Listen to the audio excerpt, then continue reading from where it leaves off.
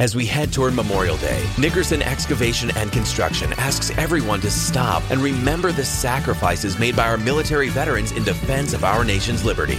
Serving the New Limerick area for over 50 years, Nickerson Excavation and Construction is your one-stop shop for all your excavation, drainage, and road construction needs, offering good old family-friendly service. For an estimate or bid, please call Nickerson Excavation at 207-532-9391. That's 207-532-9391.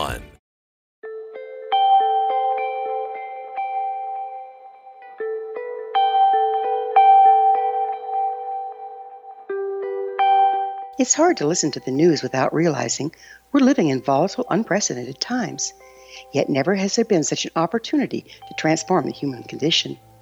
As old structures fail, where can we find the guidance to co-create a better way? Find Your Path Home is an ever-evolving, leading-edge information, education, and healing resource center designed to support and guide you on your path to unity and enlightenment. Based on sound principles employed by shaman worldwide, we provide techniques that can support you through the current transitions, offering online shamanic classes, international long-distance shamanic healing sessions, complimentary Mission Evolution radio episodes and Stairway to Heaven TV vignettes, seminars, retreats, and much more. All of this can be found on findyourpathhome.com. If you are looking for a safe, zero-calorie natural option to the harmful artificial sweeteners on the market today, Just Like Sugar is what you're looking for. Just Like Sugar is a wonderful natural alternative for those health-conscious people who choose a calorie-restricted diet with a great, pure, sweet flavor that tastes just like sugar. Just Like Sugar is a great natural option for people suffering from diabetes and may be useful in restricted diet programs where standard sugars are not allowed and does not cause a laxative effect of some other sweeteners. Just Like Sugar comprises a perfect blend of chicory root fiber, natural calcium, natural vitamin C, and Just Like Sugar's sweetness comes from the natural flavors from the peel of the orange. Just Like Sugar is a natural alternative to harmful artificial sweeteners and will change the way that you believe all natural sweetener products taste. Just Like Sugar is available at your local Whole Foods markets, Wild Oats markets, Henry's, Sun Harvest, and many other fine natural food stores in the U.S., Canada, and worldwide.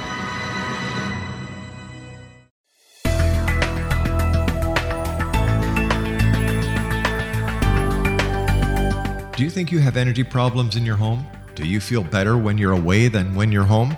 Joey Korn is a global leader in the world of dowsing who specializes in personal energy clearing and space clearing. He can help you create an ideal energy environment in your home no matter where you live in the world. Learn about his remote spiritual house cleaning services and much more at www.dowsers.com. You can get Joey's book, Dowsing, A Path to Enlightenment, as well as other dowsing books and tools, Kabbalah books, and Walter Russell books. Joey's work is really amazing. Go to dowsers.com right now. That's DOWSERS.com or call 1-877-DOWSING. That's 1-877-369-7464.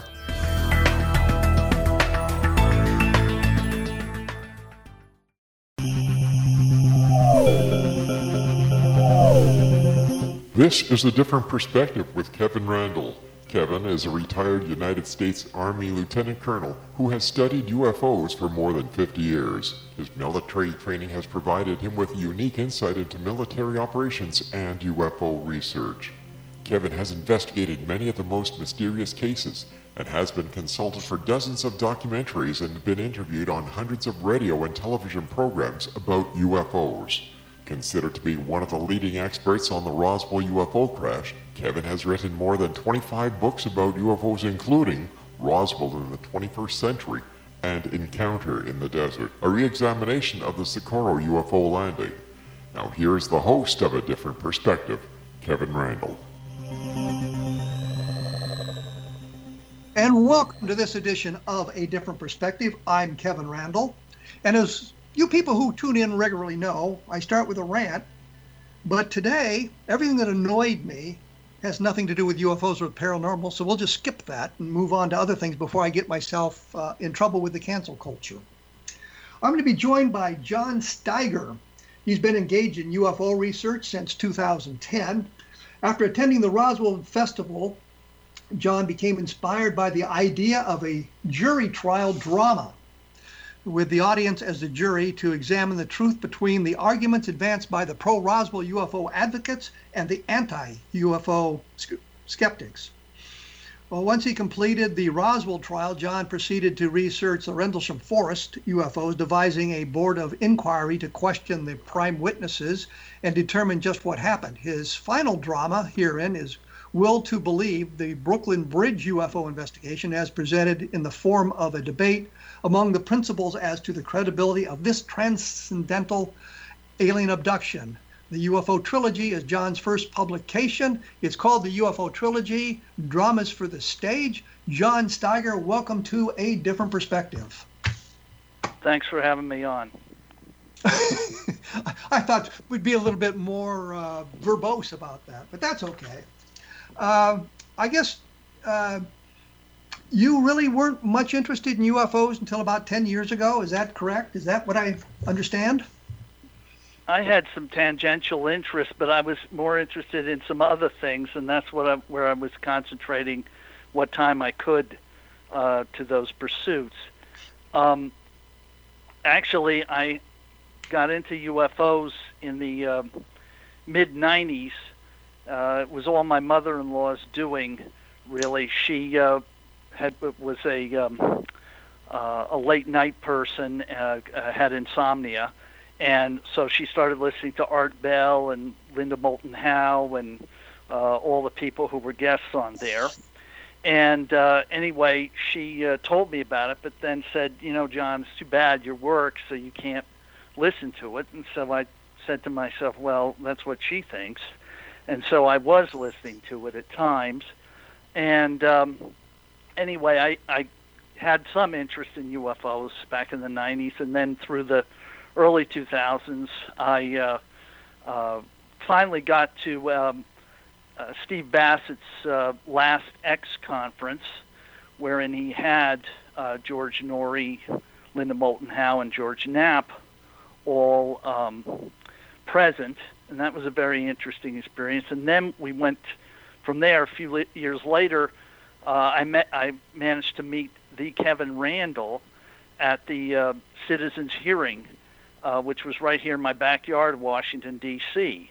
And I mean, it was wonderful. I got to sit next to you at the first dinner, and Stanton Friedman was right there. Linda Moulton Howe was there, and anyway, that was a wonderful introduction. And at that point, I became very more involved in UFOs. So you didn't have an event. You didn't have a sighting or anything like that inspired you into the UFO field. It was just sort of a slow transition. I've never seen a UFO. I've only seen one paranormal, experienced one paranormal activity, and that was actually at on the way out of Roswell. The first time I had gone there, I actually saw a shadow being cross the road. This is on the road that goes out of Roswell towards the Interstate 25. It's quite a ways over to the interstate from Roswell, as you know, and I was going west on that road, and this was about, say, the 4:30 in the morning on the Monday following Roswell in 2015. And but it lasted for under 2 seconds. It was on the left side of the road across the highway. Anyway, but I know I saw it. What exactly is a shadow being? It is a all dark being. It's kind of like. Do you recall Humphrey Bogart in the old detective movies like Maltese Falcon or Big Sleep? You mean film noir? Yeah, but I love film noir. Of course I know Humphrey Bogart. Okay, Humphrey Bogart. Imagine Humphrey Bogart in his trench coat and his fedora hat, but you can't make out any of the features. All you can see is the coat, the hat, and the head. I mean, that's all I saw. But this thing, what happened is, my headlights went around the object. So, I mean, it didn't go through, you know how headlights go through the gloom, the darkness, the gloom and darkness? This was a blackness that was so deep it was impenetrable. And it was the form of a Humphrey Bogart detective like, and it's on one side of the left side of the road. And I saw it at about, say, 30 yards from where I was. And by the time I got to somewhere like 20 yards away from it, it made a streak, like a streak of light. And the next thing I know, it's on the other side of the highway. And then by then, I'm going past it. Is there That's the extent of my sighting. Is there a possibility this was some kind of an optical illusion and your mind kind of filled in details? I don't see, I've never had it before. I don't see how. I mean, there was something there. There was something on the left side of the road, and then it crossed and was on the right side of the road, and I passed it. And there was a streak of light in between where it moved. It didn't, I mean, it crossed the road faster than anything can go, faster like a cheetah or you know, the fastest animal or whatever can cross the road. It was faster than that. I mean, it's like it went across the road. I didn't expect to be talking about this, but this is the only paranormal or UFO sighting I've ever had. I have very bad vision, but this was close enough that I could see it. I mean, people take me out stargazing. They'll see, oh, look at that, the sky full of stars, and I'll see, you know, 3 or 4 of them. Is that bad eyes? Well, let's move on then, because I really kind of wanted to talk about your Roswell trial. You became interested in the Roswell case in 2010 when you went to the festival, or did you have an interest before then? No, I went to the festival in 2015. I became interested in it in the 2010 to, say, 2013, in there, principally because of you. Seriously, I'm in all seriousness. I think you're the greatest UFO writer out there. You're the Shakespeare of UFOs, if you ask me. And I'm saying that in all seriousness. I appreciate that, and the money's in the mail. But what got you inspired to write the Roswell UFO trial? Because I went to the festival. This was the first time, and on the way home, I was by myself, first of all. It was a crazy trip. I was by myself. I had my 2 dogs with me, but no humans. And I mean, I was out in the country and had plenty of time to do whatever I wanted. I mean, I went all the way up to Custer's Last Stand, and then I decided, you know what, I have enough time to go back to Dallas and see the assassination spot, and then I went on home to Virginia. And on the way, I just started thinking, you know, Roswell's such an important event. There really needs to, but there's definitely 2 sides to it. There's the people who believe it and the people who absolutely do not believe it. And so why not have a trial and do a fair presentation of both sides' evidence and do it in a legal manner and see where the evidence falls. And so now it required a great deal of research. I mean, I got every book I could find on Roswell. And I have bibliographies for each of my plays in the UFO Trilogy. I mean, I'm very proud that I've done a lot of research for these. And anyway, this just naturally flowed out of me that I could do this. And well, let me interrupt you here, because I'm going to have to take a break, because we do that every 12 minutes, whether we want to or not. I'm familiar with your wonderful broadcast, sir. We will be back with John Steiger, get a little bit deeper into the Roswell trial, which is part of the UFO Trilogy, Dramas for the Stage, which is published by Flying Wing Publications. And I want to thank those of you who've purchased the Best of Budget Blue Book, because it's been up and down on the Amazon bestseller list and that sort of thing. If you've read the book, put up an interview, a review for it, because I appreciate that a great deal. It's helpful in the book out to everybody else. As I say, I will be back right after this with John Steiger, so please stick around.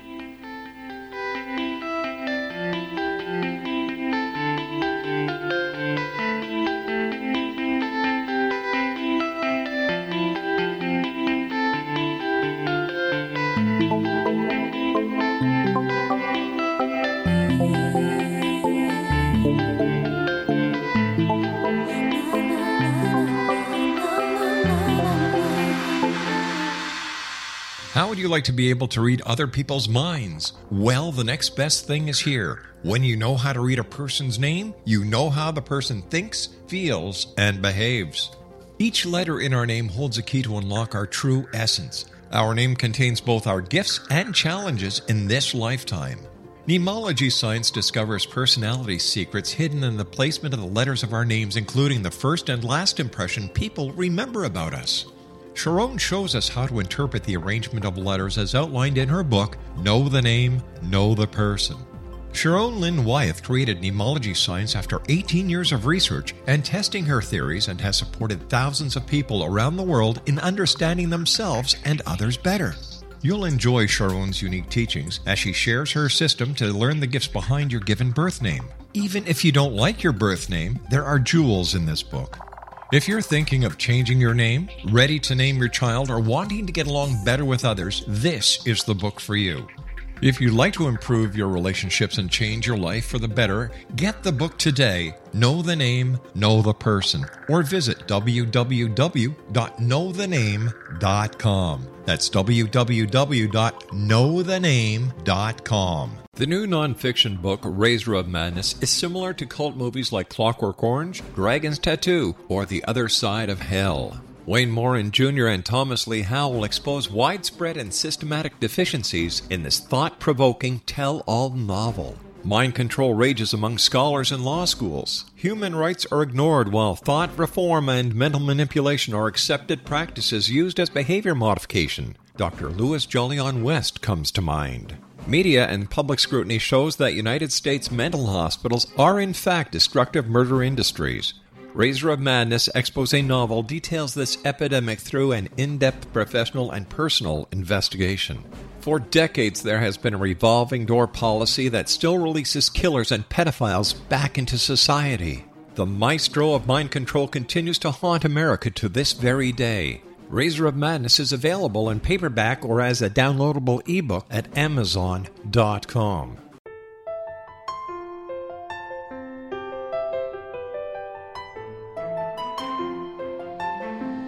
Path Home Shamanic Art School has just launched a new online series of classes, Galactic Shamanism, Art of the Ancients, Key to Tomorrow. In these classes, composed and taught by Path Home founder and director Gwilda Wiyaka, you'll learn practical shamanic skills to support your daily life, such as how to build a medicine wheel to access the power of the earth, perform a shamanic journey, create sacred space in which to live and work, empower your life with totem animals, elementals, and fairy folk, and learn the art of accurately reading signs and omens. These tried and true skills are the key to living a powerful, productive life. Visit us at findyourpathhome.com to see the ever-growing collection of classes and leading-edge information to support you during these times of uncertainty and transition. All can be found at findyourpathhome.com.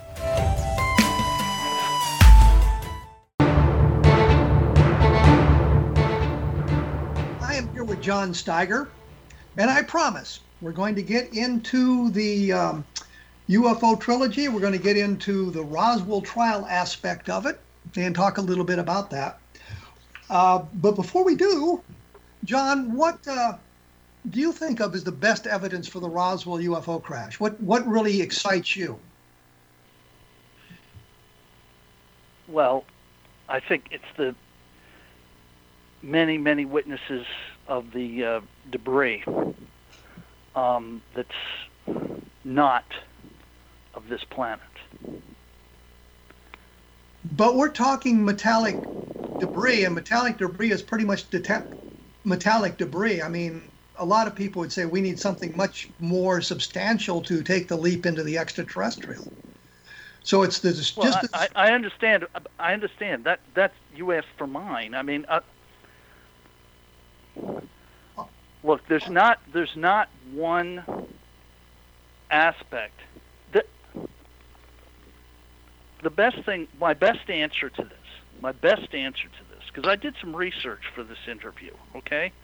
My best answer to this is something that Art Bell asked. He asked, what is your confidence level that Roswell was extraterrestrial in origin? And Kevin Randle answered, there is no doubt in my mind that Roswell was extraterrestrial. It's based on talking to the eyewitnesses. It's based on trying to find an alternative explanation. When we bring all the facts into play, there is no other explanation that fits other than the extraterrestrial. That is an interview that you have with Art Bell on April 24th, 1994. You perhaps do not believe that anymore, but I adopt that answer on July 8th, 2020. Okay. So how exactly is this structure? You say it's a trial format, so I'm assuming a courtroom. We've got the audiences being the jury and the players in there. Who all is involved in this? Who are the characters, if you will? Sure. It's a civil trial, okay? It's a civil trial, not a criminal, because there's no crime committed. And there's, a judge, and there's a plaintiff's attorney, which is the pro-UFO side. They brought the suit. And there's defendant's attorney, which is the United States Air Force attorney. There are 10 witnesses pro-Roswell, which I believe is all you need to prove the case in a civil trial. And they are Bill Brazel, Jesse Marcel Sr., Lydia Sleppy, Bill Rickett, Robin Adair, Edwin Easley, Thomas Gonzalez, General William Jefferson DuBose, General Exxon, and Frankie Rowe. On the other side, based on the two U.S. Air Force papers refuting Roswell, there is Sheridan Cavett, who they interviewed. There is is it Irving Newton? Irving Newton, Mr. yes. Newton. Irving Newton, okay. Charles Moore, and those are the three witnesses on the government side, shall we say? Well, let's do this. Let me interrupt, because I know who all these people are, but sure. I'm sure the listeners aren't sure who all these people are. So, well, let's take the Air Force people first, because they're the easiest ones. There's only 3 of them. Let's go with them. Who exactly are these 3 people? Because, you mentioned Charles Moore, you mentioned Irving Newton. People don't know who these people are. So who exactly are these people? Right. Sheridan Cavett was a... counterintelligence. Right, exactly. Look, you know this case better than I do. I'm not fresh on the exact details. I was at a time, but this is written in, say, 2016. But I have this all factually based on with there's 855 endnote references in the 3 plays. Everything is fully referenced here. So the public let's take a step back here, and let's talk about the witnesses so the listeners understand who they are. So Sheridan Cavett was a counterintelligence officer at Roswell in 1947. He went out to the debris field with Mac Brazel and Jesse Marcel Sr., who was the air intelligence officer. So we've got those people identified. So Cavett is the one who claims first that he wasn't even there. And do you deal with that in the play, that his initial testimony to various people was, I wasn't even in Roswell in 1947, or do we kind of skip over that? No, of course that's included, because look, the man's a liar. Bottom line, the man's a liar. He lied. He said he wasn't even in Roswell. He said he never went out to the debris field. He lied several times before he finally admitted that he went to a debris field once and found a very small patch of debris. Well, both Jesse Marcel said he went to the large debris field, the one out at Foster Ranch, which is in Lincoln County, and then Rickett said that he went with him to the debris field that's much closer to Roswell and likely in Chavez County. Well, let's identify Bill Rickett. Bill Rickett was the NCOIC. That's the non-commissioned officer in charge of the counterintelligence office in Roswell. He was subordinate to Sheridan Cannon. So Rickett is giving us one story that they went out to the field, and Cavitt's giving us another field. But let me clarify one thing. Is it fair to call Cavitt a liar? And I asked this question. Well, I asked this question for this reason. If this was a matter of national security, and he is charged with protecting the secrets of national security, isn't he obligated to lie about it? Well, I didn't say he shouldn't lie, but that doesn't mean he's okay.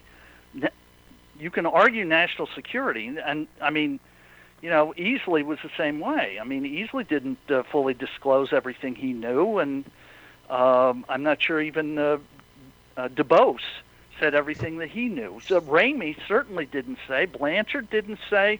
A lot of people held back from. Wait. You keep throwing out names, and I don't mean to interrupt you, but I'm afraid the listeners can't follow the discussion without knowing who the players are, and we've got a lot of players in this thing. So, I mean, Easley, the provost marshal at Roswell, the head of the security, the chief of police at Roswell, responsible for security on the field. But he wouldn't answer questions specifically about the bodies, or questions specifically about the what all he had seen. He would give answers that suggested things to us. But my point simply is this: I mean, you characterize Cavitt as a liar without giving the details, and I think it's only fair to Cavitt to mention that he may have been obligated to tell these sorts of lies simply because of who he was and what he felt his obligations were for national security. That's all I'm saying. Okay, fine. That's fine. So we've got Cavitt out there on the debris field. Now, who's Charles Moore? Charles Moore was a scientist with the Project Mogul balloon endeavor or experiment, whatever you want to call it. But he was not on the premises. He was not in New Mexico at the time. But that he's the best witness that the government has that Roswell is Project Mogul, which is what their reports say. Wasn't he in fact at Alamogordo in July of 1947? I don't think so. I mean, it's possible I have that wrong, but I don't think so. I think was it Dr. Crary was the person on site, and he had the diary entry. Crary was the project engineer. When we say mogul, we're talking about the balloon launches, of course. But to be fair, it's the University of New York's balloon project, and not really mogul per se. It would lead to mogul. Mogul was the overall picture of it. But Charles Moore was there as part of the team launching the balloons, to be fair to Charles Moore. And if you were going to call someone a liar, Charles Moore is the man that I would call the liar, because he changed his story significantly, and he changed the launch times, and he changed the trajectories, and he changed a number of things like that during his involvement in the Roswell case. And his attitude became much more hostile toward the end. I'd been to his house twice in Socorro before he passed away, of course, and but he became much more of an adversary, I guess, as opposed to a scientist looking at the facts. He wanted to be the man that could be credited with launching the Roswell balloons. And we explain all this, of course, so people understand who these characters are. Now, when we come back, and we're going to have to take a break here, when we come back, we'll talk about Irving Newton a little bit. He was the weather officer at 8th Air Force Headquarters in Fort Worth at Carswell, at Fort Worth Army Airfield at the time, who briefed General Ramey on exactly what the debris was that had come from Roswell. I'm here with John Steiger, we're talking about the UFO Trilogy, dramas for the stage, and we're talking specifically about the Roswell trial that we're trying to get the players identified. And I think we're taking way too much time doing that, but we've got to do that. And I wanted to mention that there are some other fine programs about the paranormal on the X Zone Broadcast Network, or as my friends say, xzbn.net. So take a look at the listings at the X Zone website, and you'll find something sure that'll spark your interest. I will be back right after this with John Steiger talking about the UFO Trilogy. So please stick around.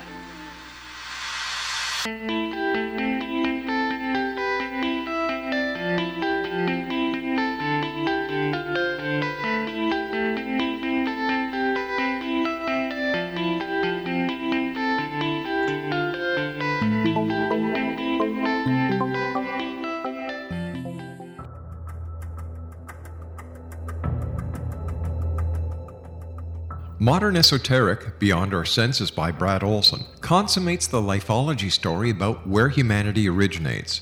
It is the lost continents, the primitive wisdom, the mythos of creation, and the rethinking of ancient history as we are taught in academia. There is much more to the story than what we have been told. As this is the first book in the Esoteric series, Modern Esoteric starts at the beginning of time and accelerates up to this modern age. Future Esoteric is book 2 in the series and takes a forward-looking position ahead of today with an open and honest examination of the ET issue and various unexplained phenomena. To discover the writings of author Brad Olson, visit www.bradolson.com. That's www.bradolson.com. Are you considering calling a psychic to read your situation? Then consider David Champion, a psychic medium for more than 20 years with thousands of readings under his belt. David Champion will make you feel comfortable. He has proven to be honest and accurate. He's a straight shooter. There's no guesswork. What he sees is what you get. While he is a medium, most of the calls focus on relationships, not only love, but work, school, neighbors, and more. Need help with finding a job and preparing for the interview? Are you dealing with people who are obstacles in your path? For more information, go to davidchampion.com, $1.50 per minute paid by credit card with a minimum of 30 minutes. For your reading with David Champion, call 1-877-702-8598. That's 1-877-702-8598. Afterlife expert Roberta Grimes was the first one to say that dying can be fun. Now her best-selling book, The Fun of Dying, is available in stores worldwide. So if you wonder whether death ends life, how it feels to die, or what heaven might be like, The Fun of Dying was written for you. And if you have always been afraid of death, or if you worry that your life has no meaning, let The Fun of Dying ease your fears and bring new meaning to your life. Nothing said in The Fun of Dying is based on the teachings of any religion. Instead, Roberta draws on evidence to explain how death happens, how it feels, and what comes next. A lot of the best death-related evidence was produced in the first half of the 20th century. When it is put together with recent discoveries, it tells a consistent and amazing story. Roberta Grimes blogs and answers questions at robertagrimes.com. Her wonderful book, The Fun of Dying, is available on Amazon and at stores worldwide wherever books are sold. I am joined by John Steiger. We're talking about the UFO Trilogy, and we're trying to identify, I guess, the characters in the play so everybody can understand where we're coming from, which may be going a little bit too deep into the weeds for this, because there's other things I'd like to know about, especially about the Roswell case. When we left, we had been examining the three witnesses for the opposition, I guess we'd say. We talked a little bit about Sharon Cavett, the counterintelligence guy. We talked a little bit about Charles Moore, who was working with the Balloon Project. And we've moved to Irving Newton. Exactly what does Irving Newton do for us? Irving Newton testifies that what was on the floor of Ramey's office was a weather balloon, and that was staged for the press. So what Irving Newton saw was actually, I mean, Irving Newton's telling the truth about what he saw, right? in the play? I'm not call. No, absolutely not. I mean, and when I say absolutely not, I mean not a liar. Newton is not a liar. Now, he is largely ignorant to the entire Roswell case. He knows what happened. He's brought in just to identify the materials in General Ramey's office, General Ramey being the commander of the 8th Air Force, and he ordered material brought to Fort Worth for him to examine. So when Irving Newton enters the picture, he looks at what he sees on the floor and he identifies it exactly as what that material is.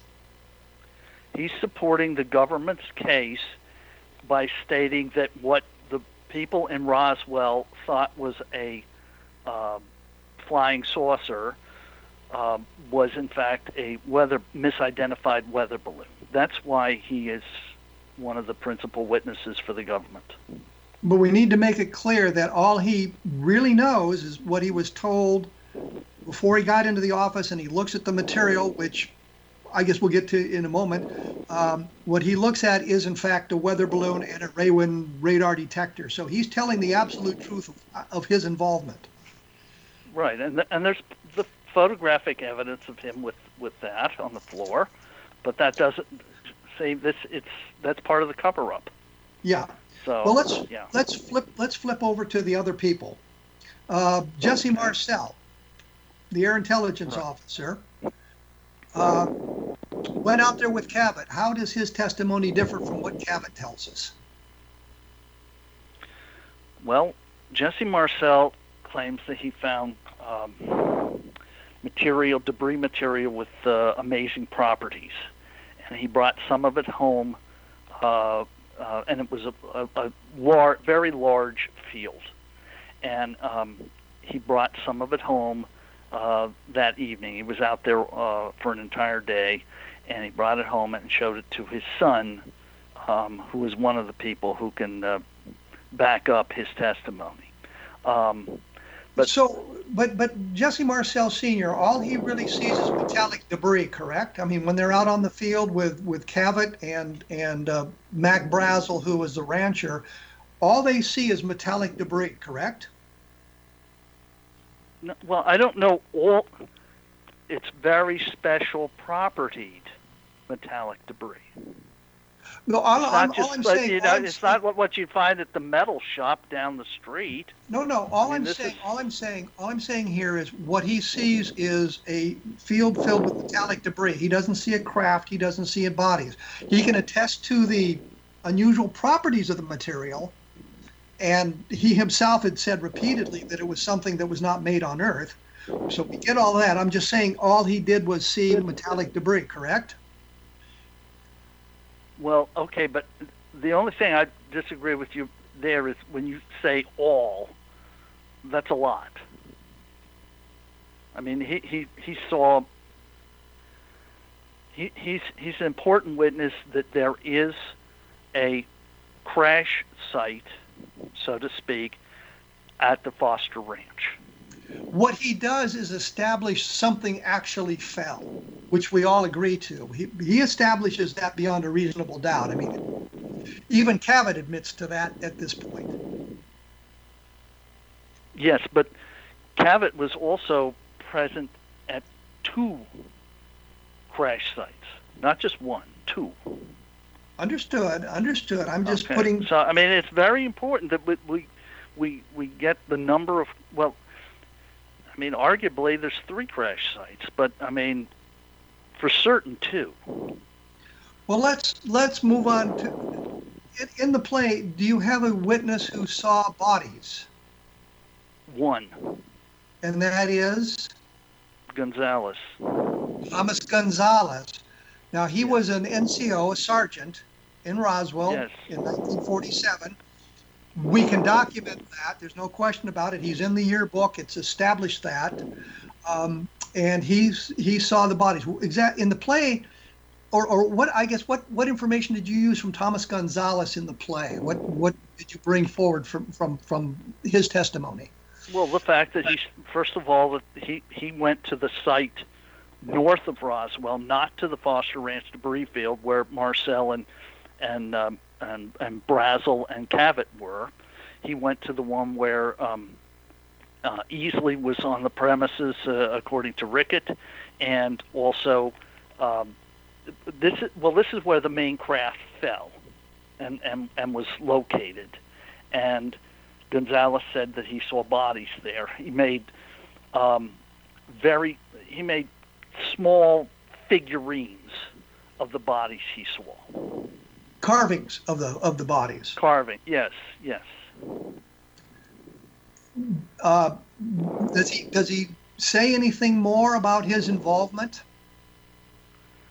Well, he said he had a piece of debris or whatever, and it ended up missing. But didn't he also mention that he was transferred off the base fairly rapidly? You know, I honestly at this moment don't know the answer to that question. Okay, so we have you mentioned Lydia Schleppe.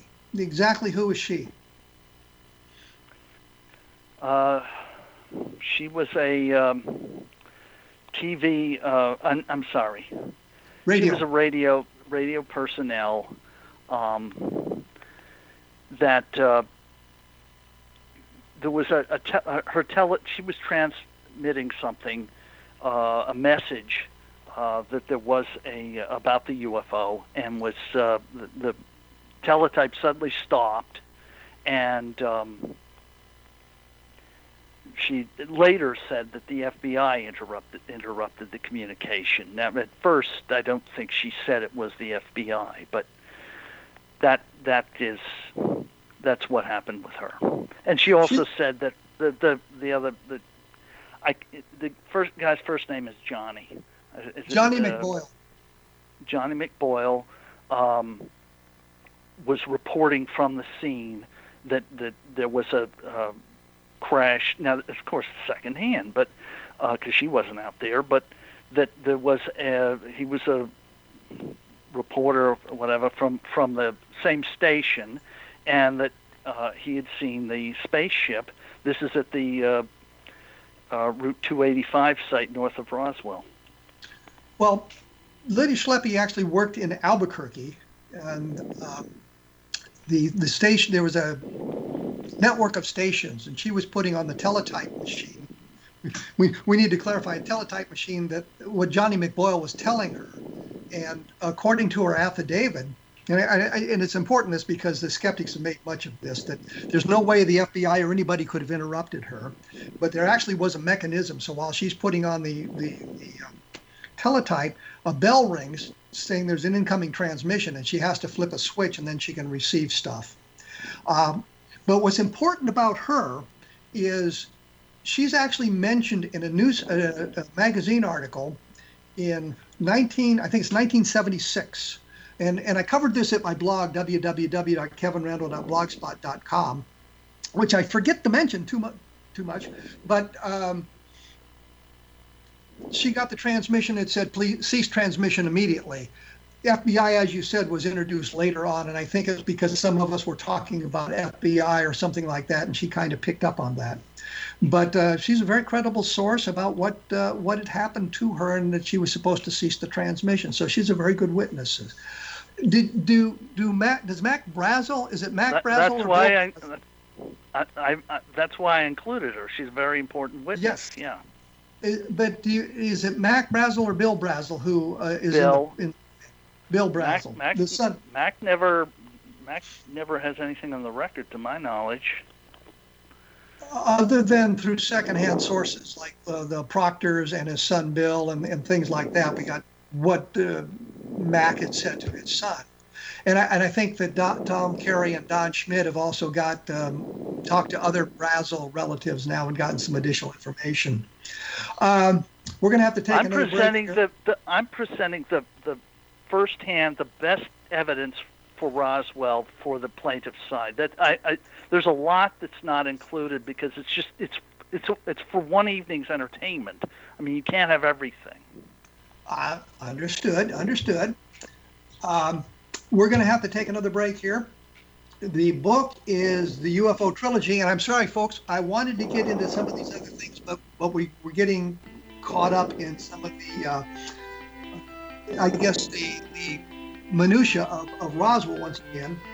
John Steiger is the guest with the UFO Trilogy, which is the trial of Roswell. I'll try to get a little bit more information about that when we come back in just a few minutes. So please stick around.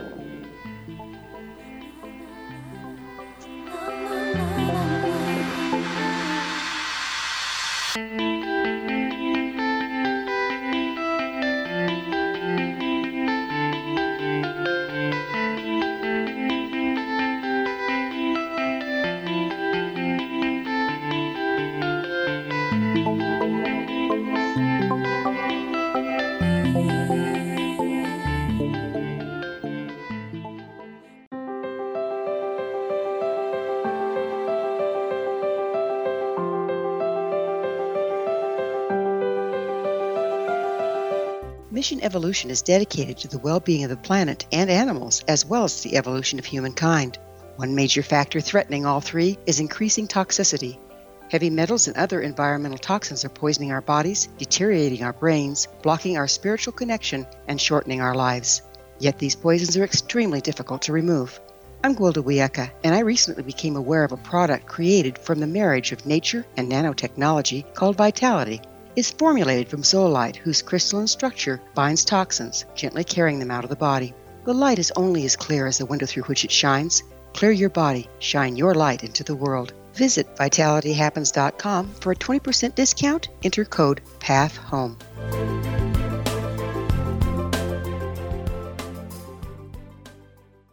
What happened in Benghazi is revealed by Nicholas Genix, author of Obama, Islam, and Benghazi. He informs the American people that President Obama deceived them by advocating a strong foreign policy prior to the 2012 presidential election, and Hillary Clinton supported this deception.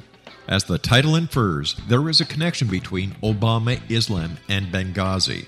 Ample evidence informs Americans that Obama's early indoctrination in the Quran developed an affinity for Islam, why the Quran is the source of discontent in many countries, and why the Obama foreign policy deception led to poor military action and caused the loss of American lives in Benghazi.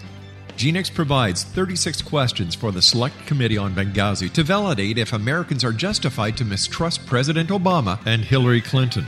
An overview of Obama, Islam, and Benghazi is presented on the website www.futureofgodamen.com. That's www.futureofgodamen.com.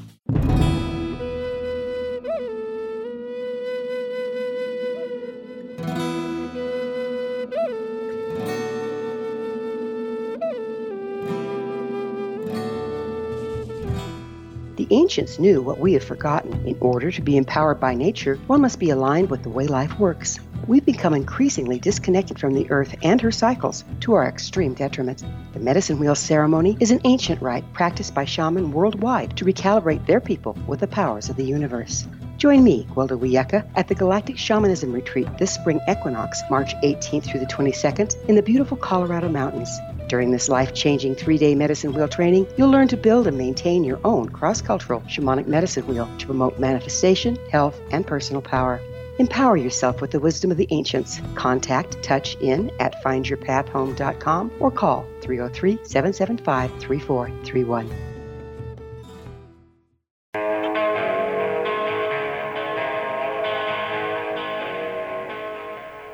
I am here with John Steiger.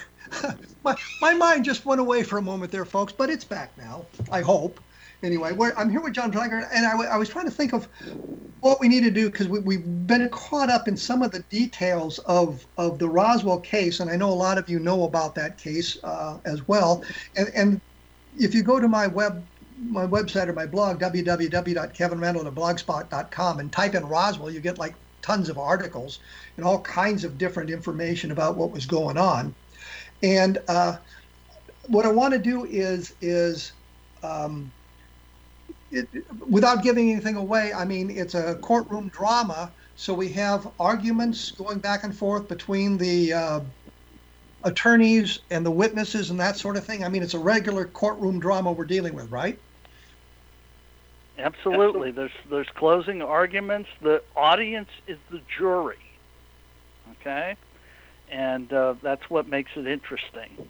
And there's two other plays, though, besides Roswell, and I don't know that we've touched very much on them. No, and that's what I'm trying to get to. I'm trying to move on from that as well, and we just don't really have a whole lot of time. But so this is, I guess this is for a smaller venue, though. The idea is if the audience is the jury, it's for a smaller venue, then you get into a larger play. Is that correct? You have an idea of the audience? No, it wouldn't just be for 12 people or whatever. No, it can be. The idea is with your playbill, you'll be given a jury ballot, and it will be collected by the ushers at the end, and you'll be escorted out into the waiting area, and then they'll count the ballots. It's not unanimous. It's basically it's like election, and preponderance of the evidence. And then, you come back, they bring the audience back in, the judge announces the verdict, and then the actors come forth and receive their deserved accolades. Okay, well, let's move on to the Rendlesham Forest case, because this is a board of inquiry, which is sort of a trial, but again, not really the same thing. How exactly is this structured? It's structured that there's a board of inquiry looking into what exactly happened at Rendlesham Forest, which is it happened over 3 nights in December of 1980. We have good knowledge of what happened on the first night and on the third night. We only have fragmentary knowledge of what happened on the second night, and that's not included in my play because it's fragmentary. There's really only 2 main witnesses, and neither one is come forward. You mean on the second night? On the second night. Second night. On the second night only. The first night is Peniston and Burroughs, and the third night is Colonel Halt's night, and Burroughs is also out there. And so, but it's not done the same, the same type format exactly as the Roswell play. It's an examination of Peniston's testimony, what he says, and there are both sides, people who are trying to find out what's going on, and there's also a skeptics panel who are trying to basically debunk what Peniston is saying. And then you have Burroughs in the second act, and then you have Colonel Halt for the third night, and in the third act. And so what we're dealing with is a craft that landed outside a military installation in England, and some of the ancillary problems. Do you deal with the medical issues at all that came up for Peniston and Burroughs? Touch on it. I mean, when you say the craft landed, that was first night only. It was first night only. Very important, but first night. Each night is very important unto themselves and very different. The craft really didn't land on Colonel Halt's night, but there was.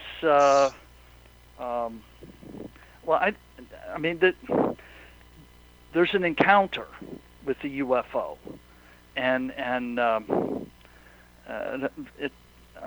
beam was shot down at Colonel Halt and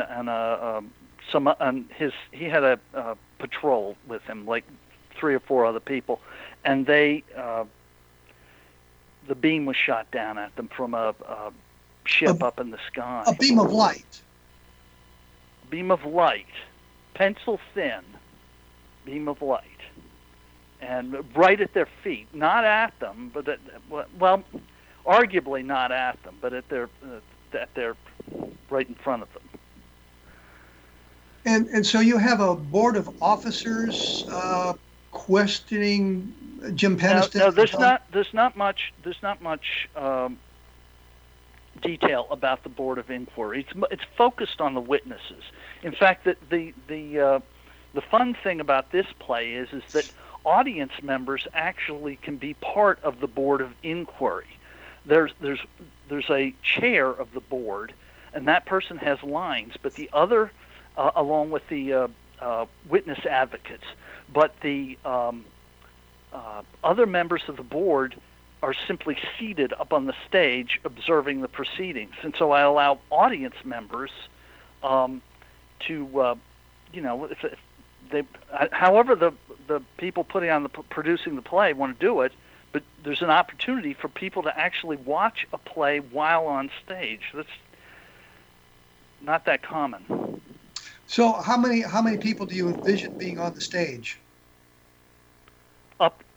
From the audience up to four. There'd be up to four. There'd be the chair in the middle, and then you can have British and American advocates on either side. Two of them, up to two. And do they get to ask questions? No.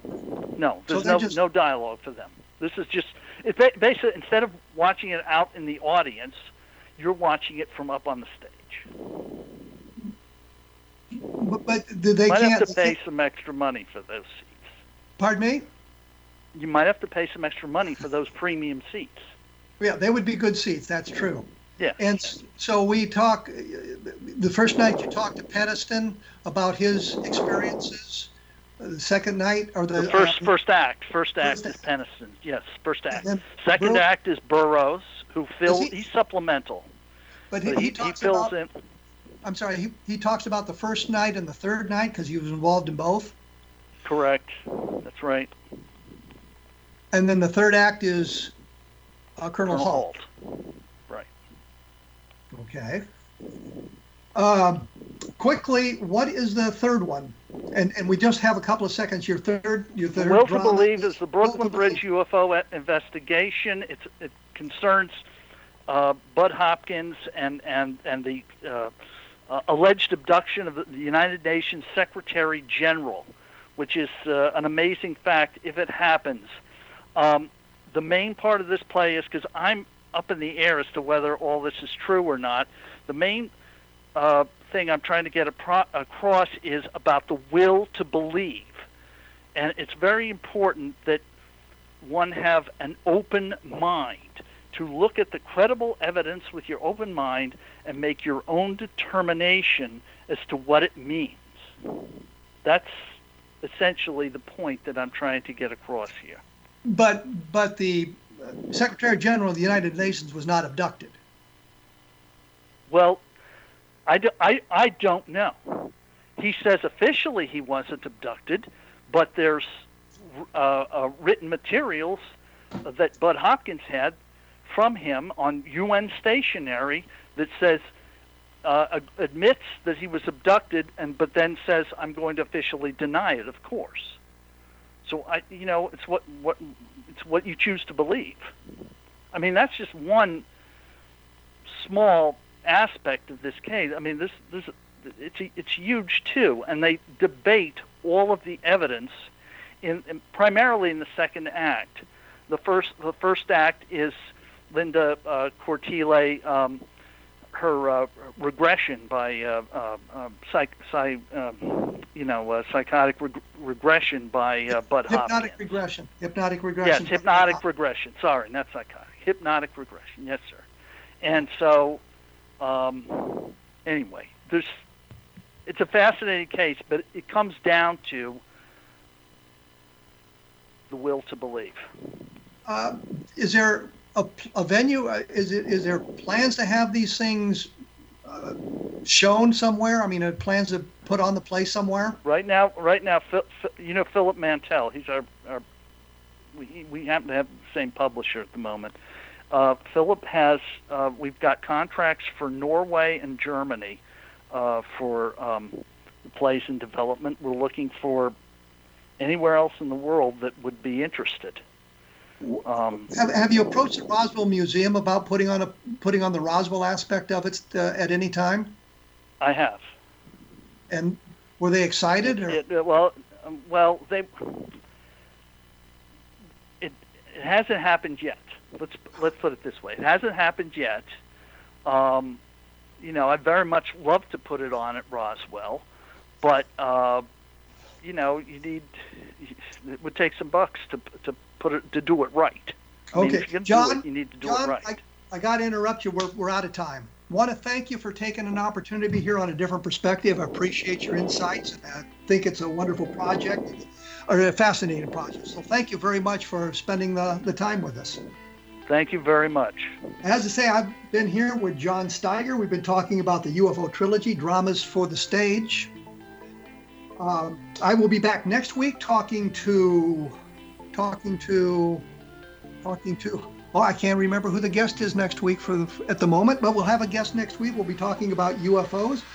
Take a look at www.kevinrandle.blogspot.com because we will be have more information. The guest next week is Rob Zwiatek from MUFON. So be looking forward to that, and we'll see you in 167 hours. Thank you.